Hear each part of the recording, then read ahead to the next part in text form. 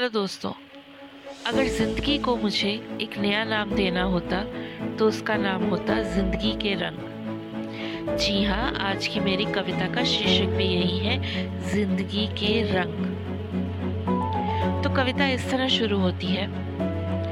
तुम्हें रंगों का नाम देना होता तो तुम्हारा नाम होता इंद्रधनुष।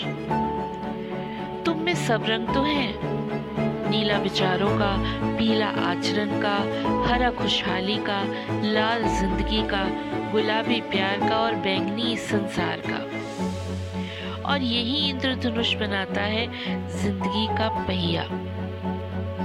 और यही इंद्रधनुष बनाता है जिंदगी का पहिया, उस जिंदगी का जिसे तुम चलाते हो। अपने गमों की बारिश के बाद खुद का ही इंद्रधनुष चमकाते हो। तुम्हारी ये बात बहुत प्यारी है ए जिंदगी, तुम्हारी ये बात बहुत प्यारी है। तुम्हारी अदा भी दुनिया से न्यारी है। खुद ही अपने हिस्से के ख्वाब बुनते हो, आज़ादी के आसमान पे नया रंग भरते हो। मुझे दूर से देखकर सब कुछ बहुत सुहाना लगता है। मुझे दूर से देखकर इस जिंदगी में सब कुछ बहुत सुहाना लगता है।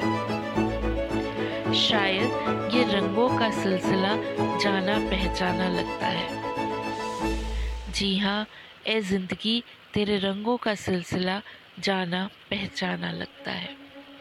पॉडकास्ट सुनने के लिए बहुत बहुत धन्यवाद।